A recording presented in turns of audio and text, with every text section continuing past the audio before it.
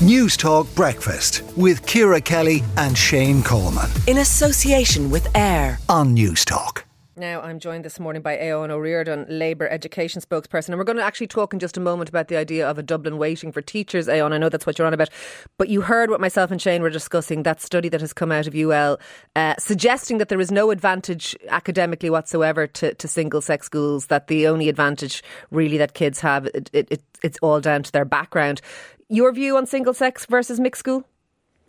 Oh, I think I agree with what Shana says. I think they need to be phased out. I've actually brought in legislation that would phase it out over 10 years for primary schools and 15 years for second level schools. The Department of Education actually hasn't given sanction to a new single sex school since 1998. So for the last 25 years, it has been de facto Department of Education policy to phase them out.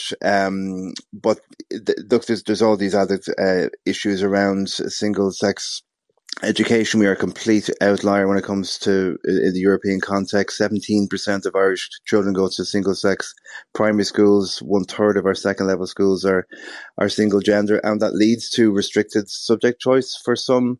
For girls in the main, it makes it more difficult to deal with issues around toxic masculinity when it comes to second level, and having schools that are built around this contrivance of all one gender in one building and all another gender in another. It doesn't really before we stand up move to any on, scrutiny. is how we would phase it out. I went to a mixed school myself, a state school, and but back before I ever went to it, it had been a girls' school, and at some point in the annals of time they introduced boys to the school. Boys started. Is that how we would phase it out? We would start to let girls into boys' schools and boys into girls' schools. Is that how that would work? Well, like any school could in the morning change their enrolment policy and just accept both genders. It doesn't have to be a huge process, but I think in order to allow schools to go through that process and to change their the way they operate, you would have to give them some level of time span. And second level is different because there's different, I suppose, dynamics when it comes to teenagers and adolescents and all that, and there might be more conversations needed amongst parent bodies there than necessarily a primary level. But I certainly think at primary level, I think most people would agree that having separate gender schools at primary level doesn't really stand up to any scrutiny. Let's talk about what you're on to talk about, Eoin, which is the notion, I suppose, of what might be described as a Dublin waiting, and I'm just calling it that because we have a London waiting for certain key workers working in things. But this is to do with the shortage, in particular, of teachers on the Dublin panels. It is. And look, I wish we weren't talking about this. I wish we had, we could come up with other solutions to this issue, but there's literally schools in Dublin who are screaming out for teachers, and they're not really in a position to run their schools effectively. And what often happens with schools is that they are less likely to come forward and talk about it because it gives a sort of a reputational damage to the school, if you like. It gives an impression that people don't want to teach in the school. But there's a massive shortage of teachers at primary and second level in Dublin, and it is happening across the country as well, but it's most acute in Dublin. And I suppose when you're in politics, your job is to try and find solutions. So looking internationally, looking at what has been in effect in London for 100 years now. Since the 1920s, they've had a waiting, a salary waiting for those public servants, not just teachers. Inner and outer London. Yeah, so we would have that. And what would it amount to? What are we talking about?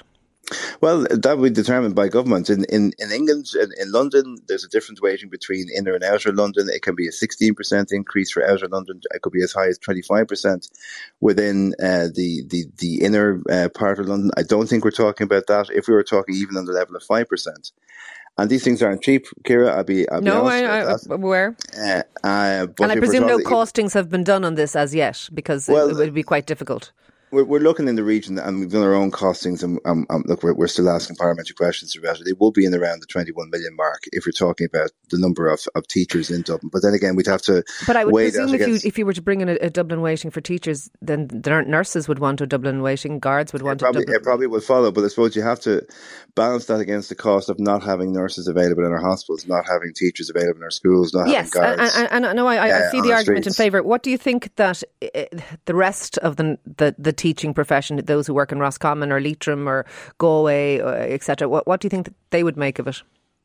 Well, look, I think we just have to make the argument as to what happened in London and happened in England, and the cost of living in other parts of the country is just cheaper. The cost of accommodation is just cheaper. The cost of getting a mortgage, the cost of rent is just sizably cheaper. So if there is a way of keeping teachers in Dublin, which doesn't amount to having a Dublin allowance, I'd love to hear it. But we're at such a crisis level now that I think we have to look at what happens internationally and compare those scenarios with our own. And I think it could be part of the solution. Look, it's a very interesting conversation, and I think it's probably a good one to start. Thank you for speaking to us this morning. That is Eoin O'Riordan, their Labour Education's spokesperson. Let us know what you think. We do have a chronic shortage of teachers and indeed other key workers in Dublin, and Dublin is more expensive than elsewhere.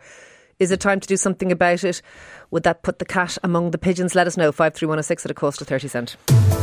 News Talk Breakfast with Ciara Kelly and Shane Coleman. In association with AIR. Weekday mornings at 7 on News Talk.